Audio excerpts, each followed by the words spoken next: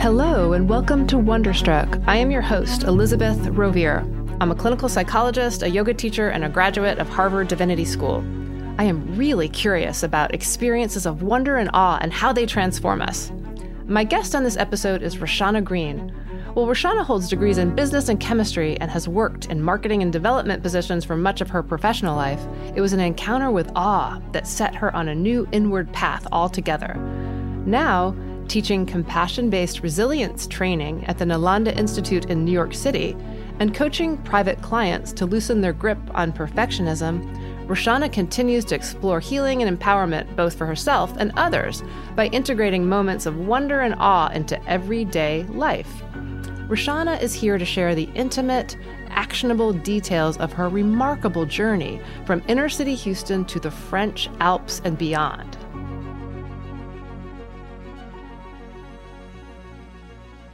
Rahshaana, we were talking about this very profound moment of recognition, of awe, of being in the moment when you were in the Alps this summer. And I was wondering if you could talk a little bit more about your experience of that and what came up for you and how it's affected your life. I love to travel, and I had to be in Switzerland for something, and instead of taking this short three year, That's your wish. I wish I could be in Switzerland for 3 years or in Europe for 3 years, 3-day trip, I decided to extend it. And I saw a friend in Geneva, and what was calling to me was the need for some quiet time. Some time just to myself, connecting with nature. So I booked an Airbnb in this small town in France, in Grenoble. And I booked it specifically so that I found a place that had a view of the mountains. I'd already pictured this. Gorgeous. Like I will sit and drink tea and stare at the mountains. These were my goals. I didn't need to shop. I didn't need to do anything else. And it had wonderful blackout curtains. And what it allowed me to do was just sleep until my body told me it was done with sleep. Then I got up and ate whatever delighted me, drank tea, read books, and stared at the mountains. And my nervous system just downregulated in this fascinating way that I can't recall feeling for a while before then. So, of course, I'm having all of these breakthroughs. I'm like, oh, wow, like it's been too long since I've experienced this. But as I'm sitting there staring at the mountains, it just wasn't lost on me that I'm this girl that grew up in the ghetto. Like, I remember seeing the Eiffel Tower on TV as a child and was like, wow, that is amazing. I can't imagine what it must be like to be able to see something that glorious. I'm going to get teary as I say this. When I saw the Eiffel Tower for the first time, You just couldn't believe I it. cried. Yeah. I couldn't believe how fortunate I was or had come to be that I could do that. Yeah. And that was years before. And so this recent trip to Switzerland, and I'm sitting in this small town in France, I was in awe, true awe that I'd somehow have the fortune to work into this place of privilege where I could make a choice like this and have access to something so beautiful and so peaceful and so very different from the way and the space and neighborhoods that I grew up in. Yeah. And so just that juxtaposition, that different, sense in your nervous system, and to know that I had access to that means I was in awe. It's so profound, and I'm moved hearing you describe it. I almost feel like I don't even want to say anything to take away from it. And yet I'm talking. But it's it's like when you're, my associations are like awe, gratitude, self-compassion, a deep appreciation, Deep. recognition. Like there's so much in what you just said. Deep, deep gratitude. Like deep gratitude for the ability to touch into that and access that kind of beauty and that peace. Peace is the word that keeps coming to mind, like peace. And peace as a means to having space. Yeah. The world opens up. The world opens up in a beautiful way, in a way that's hard to even explain in words. I think about that. It's like, what can we do with our imagination to engage it so that we feel like we're sitting there looking at the Alps? Because I'm not measuring mine, but I have the exact same experience. I can feel it. I can feel my body just kind of go like this. Oh, I know. You know? I know. When I'm looking at the ocean and, or there's not like the sirens or like just traffic. It's a gift. But if you don't have the means or ability to do that, right. Like, how can you touch into that? Right.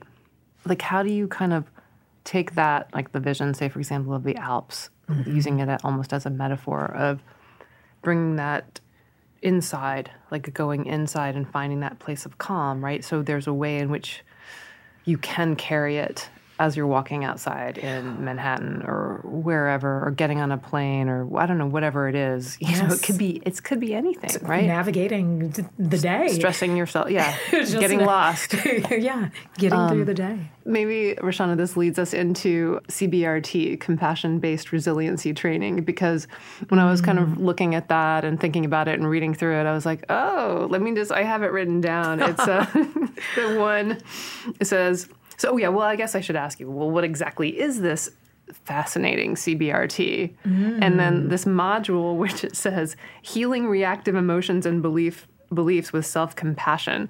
I was like, I could do with some of that. Oh, couldn't we all? So what would I say succinctly about compassion-based resilience training?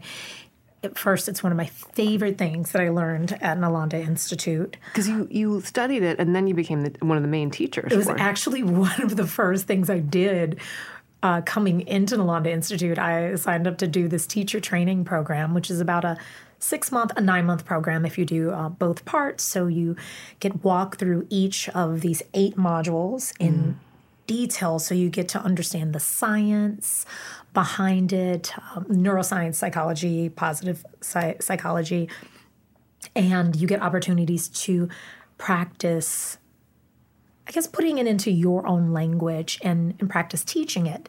And each module involves some meditations.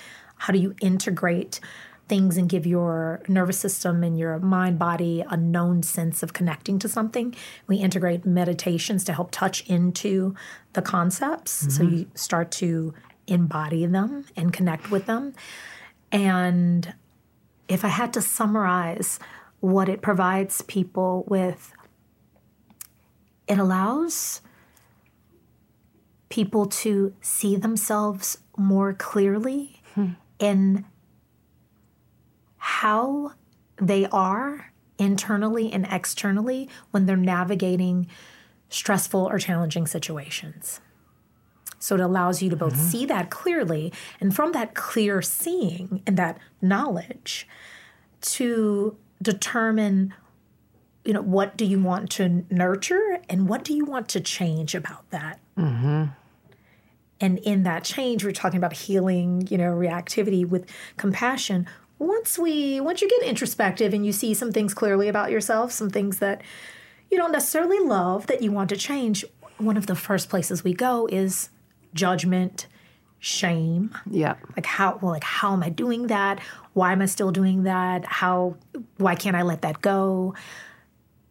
That doesn't help us shift anything. That just kind of keeps us locked in to, one, talking to ourselves, in a very negative way. And so it encourages, that particular step would encourage you to extend yourself some grace and some patience and understanding, and that change takes time, and that we're all flawed in that way. We all have things about ourselves we want to change.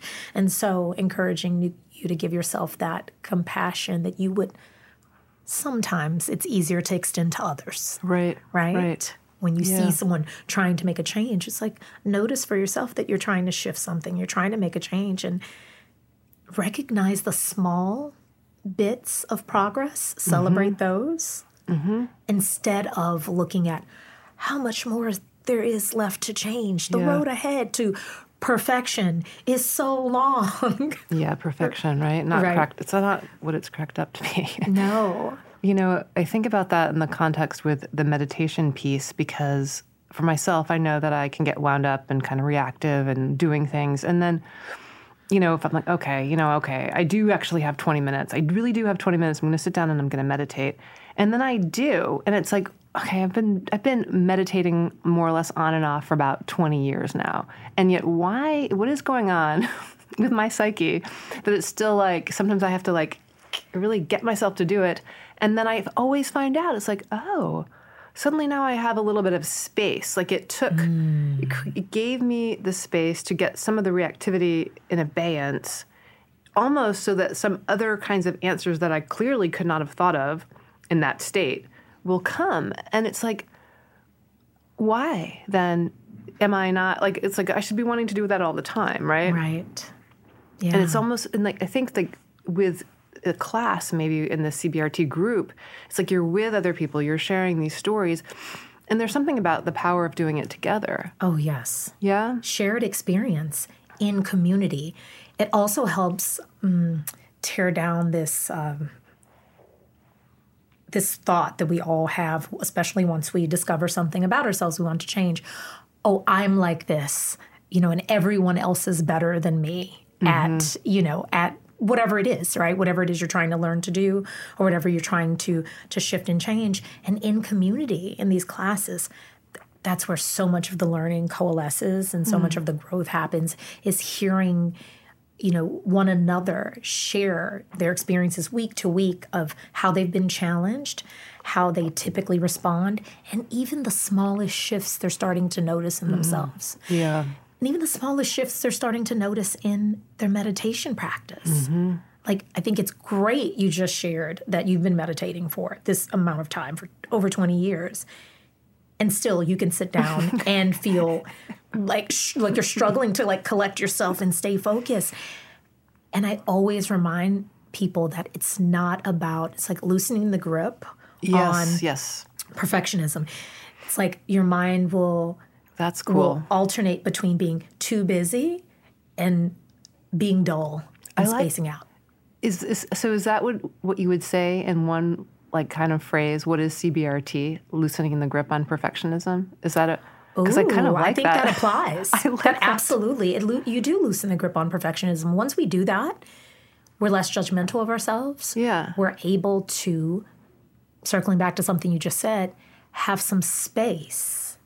Once we've dropped some of the language about how we're so awful because we're not this perfect and how it's never going to be whatever, some of that falls away. It creates space.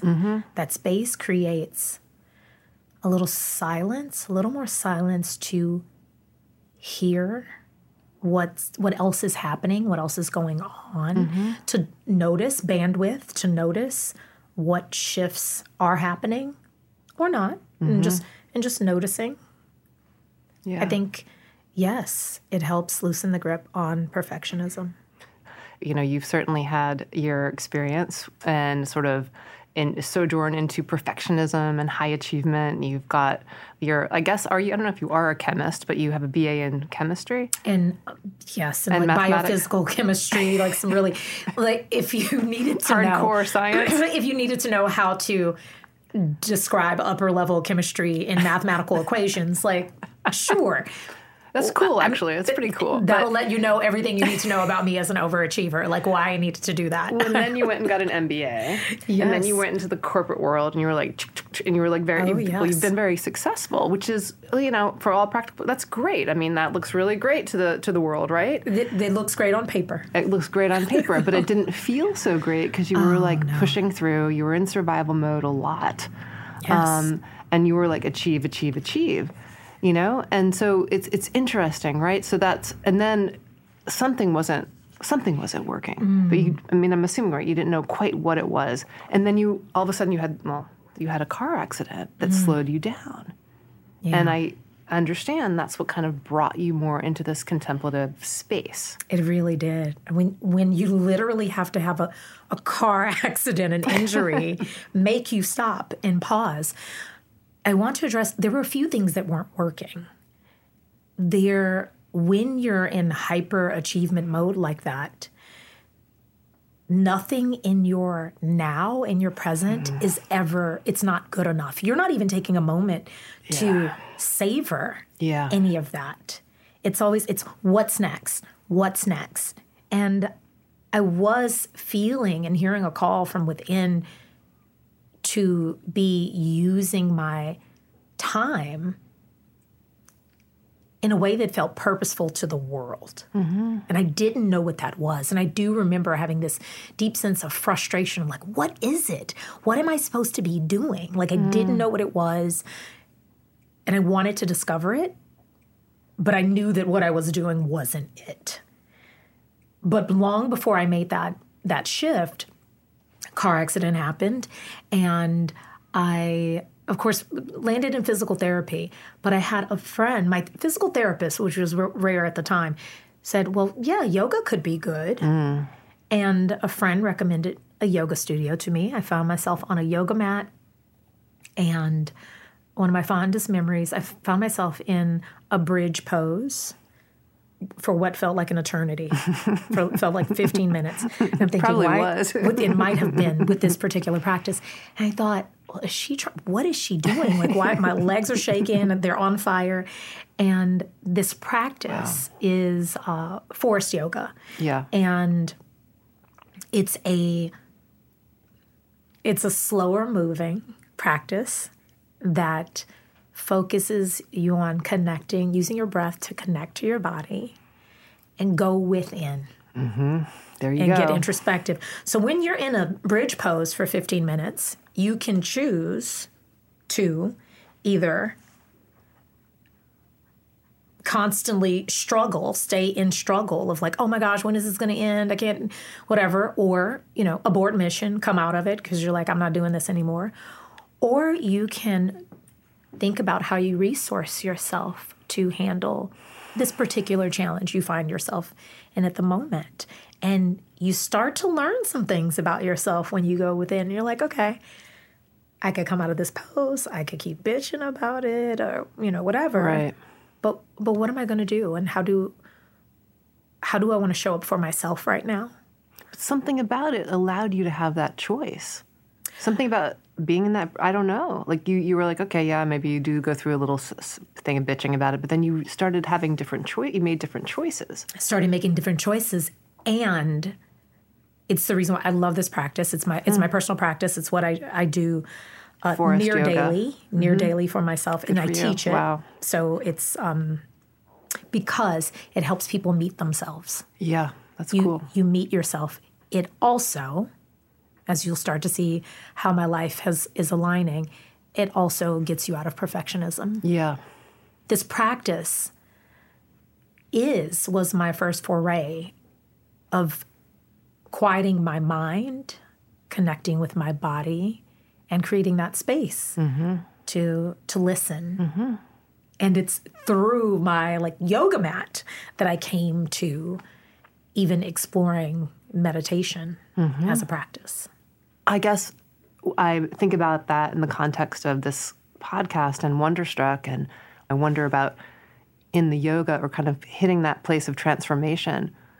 Would you say, did you have some kind of experience like that where it's like, oh my God, what have I been doing? Absolutely. And I had that experience somewhere within that first year of integrating that practice. But I have that experience. We just talked about how do you capture that experience in the Alps and bring that within? How do you integrate that into your daily life?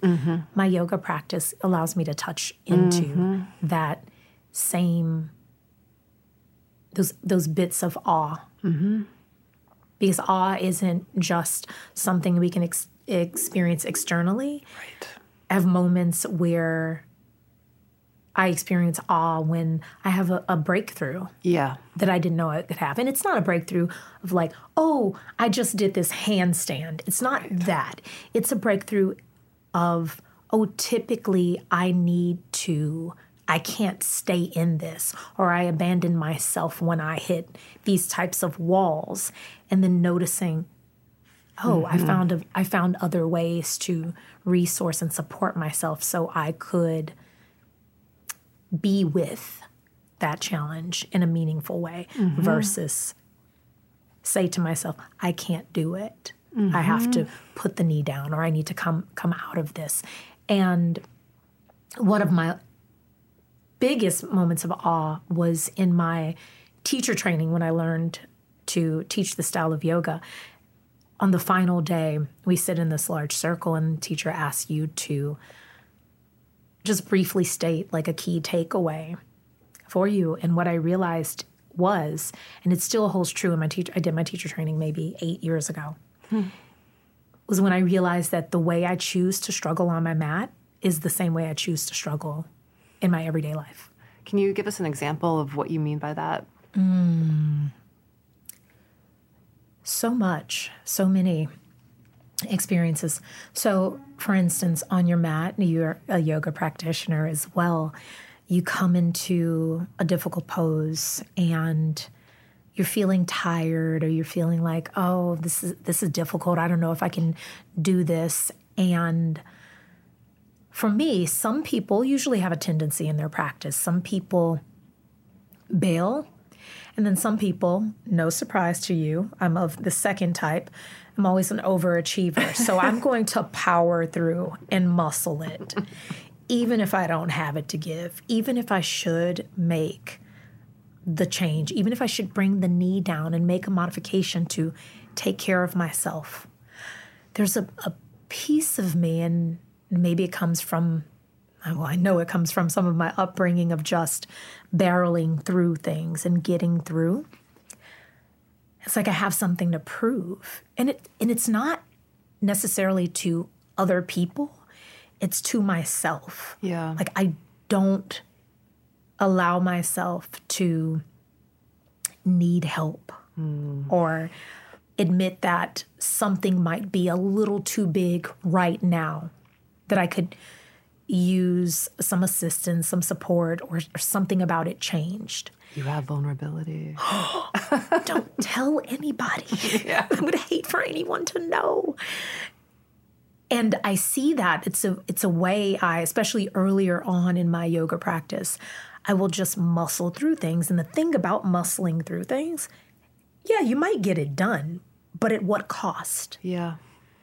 Like I've exacerbated an injury, or I've started to injure something, or I've really overexhausted myself unnecessarily. Right. And what that looks like in everyday life is very similar.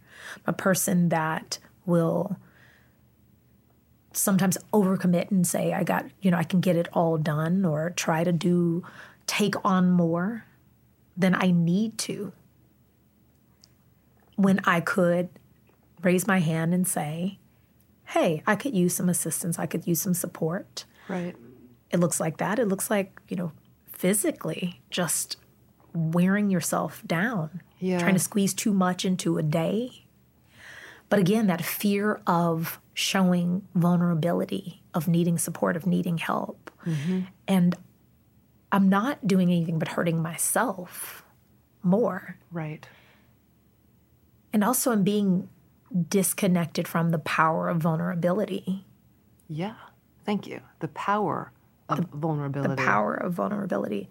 This might be a breakthrough. I think that's the first time I've ever said that way, because vulnerability is powerful. It allows, first and foremost, it allows you to access support from others, but it also helps people connect to you in a very human way. We're all vulnerable. Yes. We all need each other. It's relieving to the other person. It is relieving to the other person.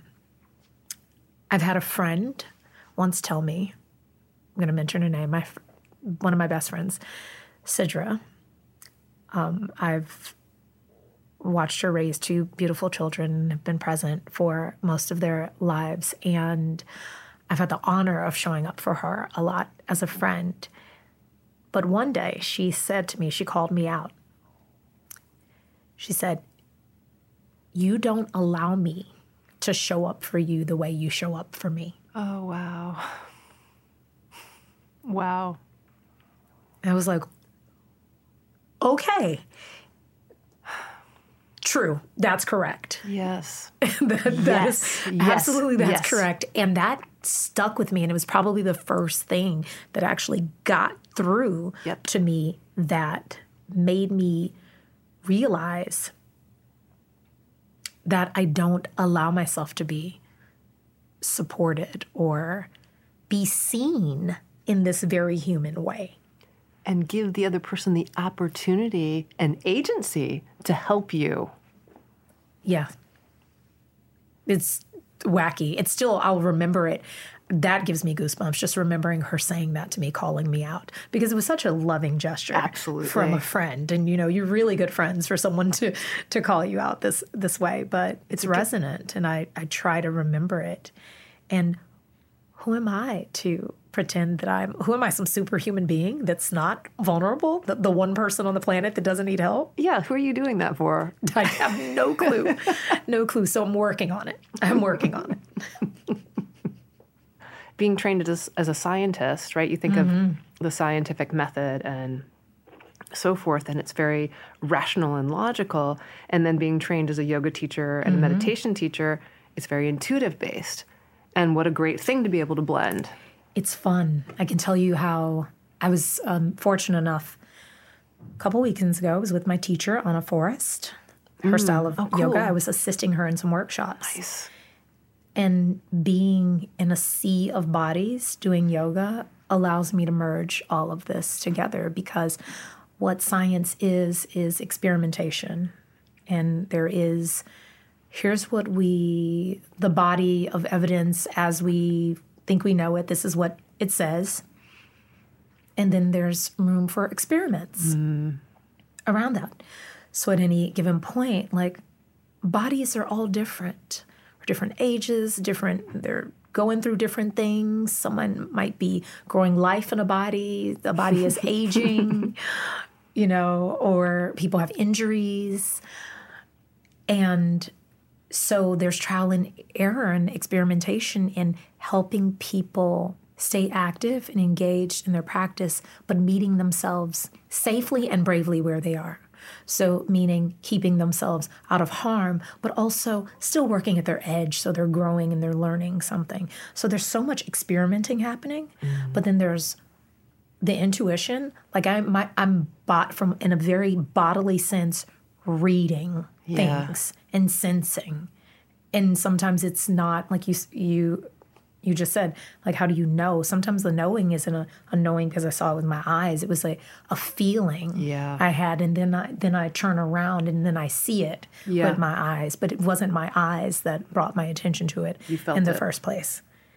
And that could sound wacky to someone to try to explain, but this has been my experience, and that's why I love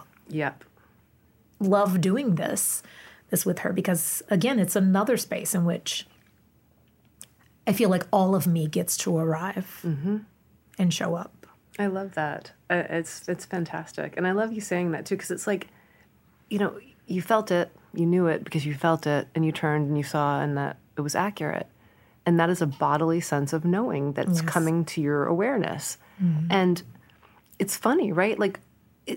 It's like we are a body, a mind, a spirit. Why does it have to sound wacky? Because it's it seems so commonsensical on the one hand. It does. But we're unfortunately, at some point, we're taught to betray our bodies. Yes. We're taught to only rely on this rigidly fixed, this is what's been documented, and this is what we know, and this is what's supported as truth, as knowledge. And anything outside of the bounds of that is questionable.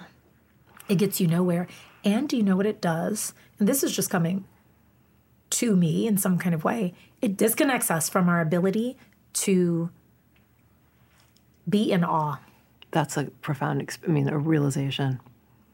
It's a choice. It's not saying that I'm choosing the challenges. Like life throws us real things, but struggle. Yeah. There's elements of struggle that are a choice. Yep. And once you own that, you recapture a lot of agency. Yeah, well said. You recapture agency, and having agency is powerful. Yeah. It's everything. Agency is everything. It's, it gives us power to, move and change and shift that which we can have some influence over. Mm-hmm. Absolutely. As opposed to, disproportionately being focused on that which we can't, we don't have. And not to say that things we can't individually and currently and immediately move and change, we should abandon all hope in shifting and changing. They may take longer arcs and longer roads and teams and communities to shift and change, but that individual agency and finding where you can move things, it's powerful. It's incredibly powerful, and I love how you're describing that and talking about it, and I think about it as, like this feeling empowered and capable. Yes. And what a gift that is, and a realization, and, what a way kind of out of some of the chaos. And I think about it, too, in the context, because a lot of times I think people will think that agency might look like, that achievement or powering through. And it's like, not really, because you're not really being an agent. You're still, subject to your checklist and to some sort of externalized standard that oftentimes is, I'd like to say bullshit sometimes, right? Yes. But rather agency is that real internal source of power and movement that's, I know. So healing. It is healing. It is healing. And connecting to agency, I see connecting to agency and that internal empowerment as also connecting to, I love that you brought this in early because now I won't lose it as a thread of something I'll always think about. It allows you to more readily pull that Swiss Alps and connect to what gives you that feeling of awe, or how you can access those wonderstruck moments. Agency and feeling empowered allow you to do that and find ways and paths to do that. And you don't have to be in the Alps to do that. I've had those experiences in the botanical gardens here in New York, right? Or one of the things I love about my little nook corner of a Brooklyn neighborhood are these community gardens. Yes. I'm like, what a beautiful thing that are open where strangers can just come and be together. And here's this nature in a concrete jungle, right? I love that. I fall out of love with New York sometimes, and then I fall really in love. And these are moments where I fall in love with New York, like these the parks and the gardens. And so yeah, you don't have to go get on a plane to get to it. No, you don't, actually. And I think that's also about what happens when you start, like you're saying, when you're out of a reactivity mode or survival mode, things start to open up in a way that you actually, and I can speak for myself, but I think it's true for most people, that you start seeing things that you didn't see before anyway, right? Like I might not have noticed that community garden. I could have walked right past it. And suddenly now I actually see it. Like the whole world opens up in a way. The blinders come off in a way. Space. Yeah, space. Spaciousness. So that if we soften around the go, I'm just going from here to there, to go here, to do this, that whole hamster wheel of constant activity and achievement, then there's space to it sounds so cheesy, to stop and smell the roses, so to speak, right? Because you even notice that you've been passing by a rose bush every day on your way between A and B. But now you have the space to even notice that it's there. Yeah. And things like start to look a little bit brighter even. Like it's almost, I mean, it kind of blows my mind sometimes. Have you ever noticed after, like when you meditate and then you kind of come out of it and like things just sort of look brighter? Yes. Glowy and brighter. Yes. Absolutely. Yeah. As if you're almost seeing these things for the first time. Yes. Which is a wonderful thing. It's wonderful. Well, you're almost seeing, I think meditation, at least in my experience, also helps us sort of strip down and let some things fall away so that when you do reopen your eyes or refix your gaze on what's around you after meditation, these are almost new eyes. These are refreshed, a clearer lens, so to speak, that you're looking at things with. So maybe things do seem a little brighter and a little shinier. You've gotten rid of some of the baggage a little bit. You talked about your mom a little bit. Like, so you grew up in Texas. Yeah. And you said your mom was really pushing education and pushing a way to get out. Yeah. So I was curious to me, like, you also said, like, I wish that maybe my family had known about some of these types of practices. Can you tell me a little bit about that experience? Because I was curious on the one hand, right? She's pushing you to get the education. So on the one hand, it was helpful as a way out. But on the other hand, it also set you up for that perfectionist, achievement-oriented checklist, right? So where's how do you find the balance, right? Where is the balance? Here's what was great. Here's what was good. My mother was, for the most of my early youth, raising 4 children on her own. And there were some other family members in and out of the picture trying to help support. But my mother is doing most of this work. We were very poor, and my mom was making it work. And from my earliest memory was keeping focused on education for a couple reasons. One, we were living in unsavory neighborhoods, and if you didn't have your head in the books and you weren't really on track, there's too many opportunities to possibly get involved in things that will take you completely off track and lead you down other paths. And so saw lots of, especially as I got to junior high school, people involved in drugs and other violence or early pregnancies and other things, just really getting off track. Yeah. And my mom told us to stay focused on our education. And she said, I remember her, I was laughing with my sister a couple days ago.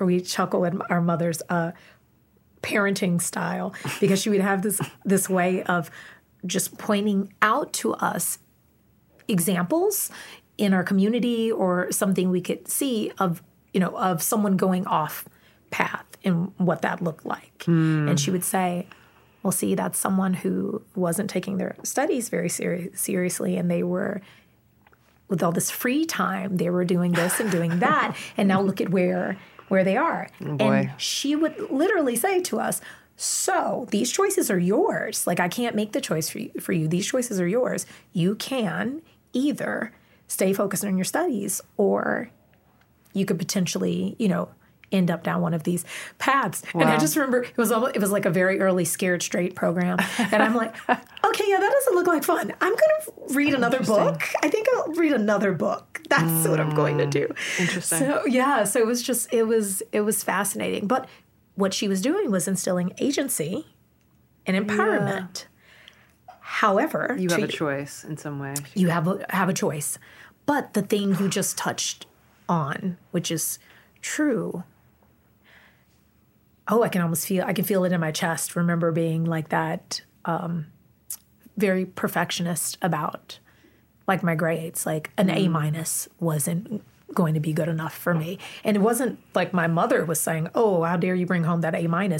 For me, I'm thinking I need to be the best. If I can be the best and do the best, then I can get the scholarship to go to this school, to get out of here. And set a good example. I was also the oldest of 4. Set a good example for my siblings that, look, see, I did it. You can do it. Stay the course. Yeah. And so I can feel like a little bit of like anxiety in my chest thinking about how that was my... Well, it's taking on a lot of responsibility. Absolutely. Like, I can save us all.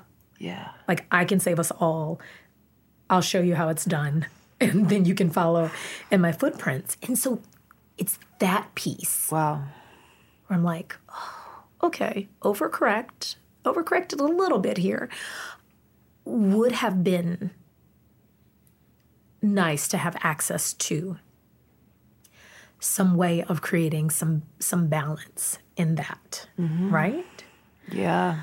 But I mean, if I had it all over to do over again, do I fault my mom? Do I think my mom was wrong? Heck no, she wasn't. Like she got 4 children, out of that situation, out of those neighborhoods, and I feel like I'm the least educated of the 4 of us now. I have only Good one God. master's degree. Oh my God. The rest of my siblings have at least 2, I believe. And so for what it's worth, that approach in, having us focus on a path towards agency and empowerment, that was great. But we were just missing a little bit of balance. Yeah. So, and that showed up in a variety of ways. So I do have a tendency, if unchecked, to be fixated on perfectionism. Yeah. Like the A- isn't good enough. Like, what if that's not good enough to do this or do that or make this move? And so always looking beyond my current situation, which was positive for me when I was living in the ghetto in a place that felt very bleak. It wasn't nice to sit in and be in and like savor that experience, right? So looking beyond that and having something as a pathway to breadcrumb you out of that, great. However, whatever the next situation was and the next, I was constantly looking for what's the next stepping stone and what's the next thing, and not able to really take in the beauty of, or even necessarily appreciate the progressive steps. Yeah. Yeah, it's interesting, isn't it? Because it's like there's like the way in which perfectionism and ambition, right, can just generate it and get you and move you and get out of something. And there's a time, right? Like that survival mode, you need it. You need to utilize this, and it needs to be enforced, right? Yes. But then it's like, how do you like turn down the engine? Because where do you go? Where does it stop? Yes. And then if it stops, you're like, oh, but this is it? Because I've not been completely present during the process. That's it. And it's a very fascinating kind of complicated thing, right? Yeah. How do you turn it off? Because that a certain amount of stress reactivity or survival mode, it's beneficial. Hell yeah. We need it. When I'm teaching CBRT, one of the examples I use is that, that survival mode instinct to sort of scan your surroundings to see like, oh, is there danger? And then react accordingly, right? Yeah. Like when we were hunting and gathering, and if your scan let you know that there was a predator nearby and you needed to run to escape to be safe, that's amazing. Yeah. The people that didn't have the sharp reactivity to escape and get to safety, they didn't really survive. I don't think we didn't come from those people. Right, exactly. Because they got eaten. They aren't here anymore. They got eaten. So the thing is, that serves us well when the stressor is of adequate size and our ability to handle it is, is not there, right? And then so maybe we do need to take some action. We need to flee, or there's a battle we're gearing up for. And when you do that, and we have correctly assessed the stressor and our ability to deal with it, then there's a discharge that happens. Yeah. And that discharge is exactly the thing we see animals do in nature when they have a stressful interaction. They stop and they shake it off. They discharge. Yeah. We don't have that natural process. So what happens is if we are driving to work and we're stuck in traffic and we're getting worked up and that's feeling stressful, and all of a sudden our brain is telling us, oh, I'm going to be late for this meeting, and then my boss is going to be upset, I'm going to lose my job. Like we've already, here's this big stressful situation. And I feel so powerless to deal with it. Your body is going through the same stress cycle that it would go through if you were being chased by a predator. Yeah. And there's no discharge. Or we don't have a natural process for discharging it. So we have to get more skillful at a couple things, both right-sizing our stressors and right-sizing our own capability of dealing with whatever it is we're facing. And I do think it's beneficial to have in our toolkit ways that we discharge when we're feeling worked up. Right. Because sometimes this thing happens, then we realize, oh, I'm a little worked up. I'm overly worked up over something that's actually not that big of a deal. What do you do? What do you do for yourself to discharge? Yes. A lot of people don't necessarily have that in their back pocket. Is that part of what CBRT offers? And is that what the forest yoga, for example, and meditation have been for you? I think they both offer this. I think CBRT allows you to see yourself more clearly, assess what you have in your toolkit to do this, to both get more skillful and wise about assessing stressful, challenging situations, assessing yourself, your own capabilities, and determining how you can resource yourself to handle these things or to process. And then forest yoga for me is where I process, where I get introspective and I can actually look at how I've handled some things and how I've been. And I also can discharge and move some things through my body so they're not sitting in my body. Right. I mean, it makes me think of when you said that very first experience in bridge pose and you started shaking because you were up there so long. There you are. Yeah. Yeah. And the shaking isn't incidental, you know?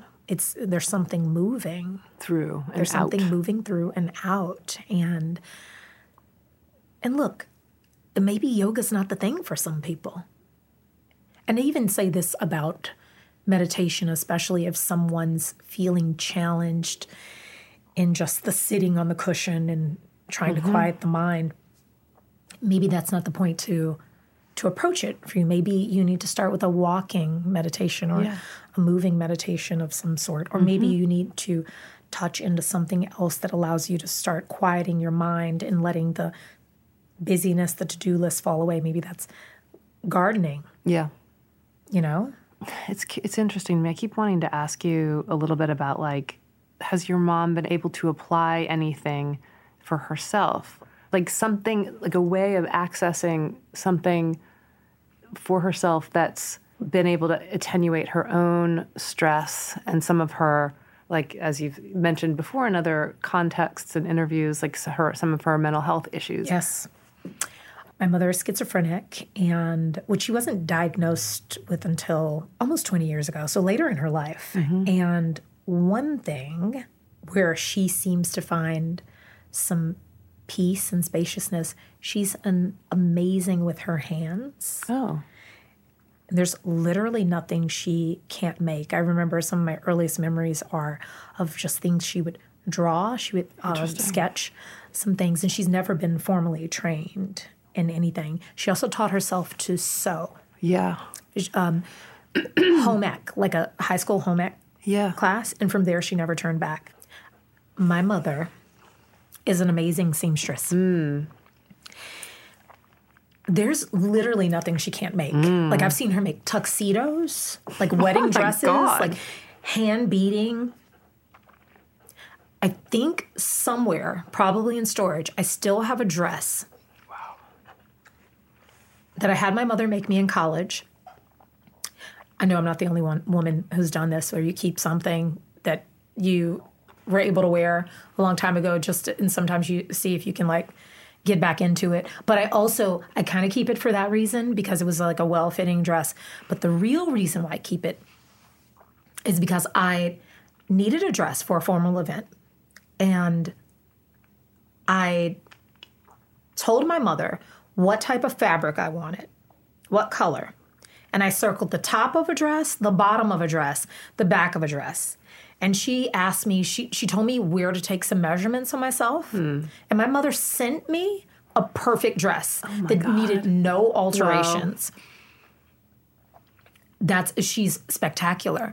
Really impressive. And I grew up, like a wonderful thing I got to do with my mother is growing up like pinning patterns to fabrics that are in fabric stores. And so I learned how to do some basic sewing pretty early on, which is like almost a lost art. So something I'm proud of that doesn't exist on a resume, oddly enough. Oh, it should, though. It should. I think you should put it on your resume. Also, can sew. But I think it's because it's very, it's the thing that's fascinating to me about this is part of the way that I got into psychology was working with refugees. Ooh. And refugee groups, like people would go, like, let's go help the refugees, right? But the refugees are like, we don't want any help. We're not talking about our problems. Please leave us alone. But they found that they would have sewing groups or knitting groups. And then all of a sudden you're hanging out knitting and people start to talk and process. And then I'm thinking about your mom, like, because she accomplished a lot with you all, with the 4 children, right? Yes. Like she really was heroic. And yet she's struggling with reality, Yes. psychosis, schizophrenia, and what held her together. And I don't mean to be too concrete, but she's sewing. And it's creativity, right? And agency. She's making something. It's creativity, it's agency, and I love that my practice has allowed me to like have space to look back on things like this, and that's a moment of awe. It's not a moment of awe, it's just an experience of awe. It's awesome. It is awesome, literally awesome, that my mother, with all the things she was navigating and the challenges she was facing, so many challenges, that she was able to somehow create these little cocoons where 4 children could thrive, like really thrive, and find agency for herself through creative outlets, like making things. And through making these things, she was connecting with folks, because she is a very, and it's hard to name, and I'm not a therapist, and I don't know like which came first. I think she's also a very introverted person, but there's something about these creative outlets where she comes alive and becomes a more connected version of herself. Yeah. And it's created these avenues for her to connect with people and work with people. And so even when she's in modes of self-isolation, sewing still is a thread, is something that connects her to community and to other people. So you see that now? I still see it. She has, when I call to check in on my mother, she has, and, for a living, she's done a lot of seamstress work. Incredible. And so she still has steady clients who bring things to her. And so, it just fills my heart with joy when I'm hearing, like, oh, so-and-so, brought you some things to alter this thing. I know she has a project and something she can work on with her hands and she can do. She lost her mom at the age of 10. And so I think this reason, survival instincts, and she's always been pretty survival focused. And she learned to make clothes early on. Yeah. Was also part of survival. She's like, I can make myself clothes for little or no money. Yeah. Yeah. Right? Like, yeah. It's such an interesting thing, right? Because we could even say that sewing is some type of an embodied practice, right? It probably well, it probably saved her, right? I think so. I totally think so. And sewing put into, applying to caring for her children. Yeah. Too. They say that creativity is, if we can access some aspect of our creativity, it's a way out of our trauma, or it's that thread that can pull us. It's an outlet. It's the crack in the armor. And I just think about, I'm inspired by your story and her story. Thank you. Yeah. Thank you. Creativity, that connects me to, meditation, the power of meditation. Yes. Meditation is asking us or it's allowing us to have a space where we let ourselves be creative. I can imagine myself being in the Alps. Yeah. Even if I've never seen them, I could find a picture in a book and I can imagine myself being there. Even that creative aspect, letting our imagination open up, provides a connection. We have that power. We have that agency. Yeah.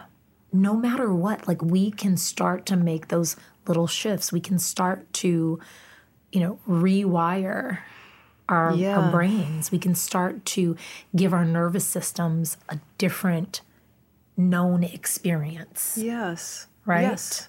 We can do that through the power of using our mind, especially in some type of meditative way. Yeah. It kind of circles me into this, going back to the podcast and Wonderstruck, right? About having these kinds, it's not just having these kinds of experiences, or maybe it's really more of allowing the space to have these kinds of experiences and seeing the transformative or the effects of such.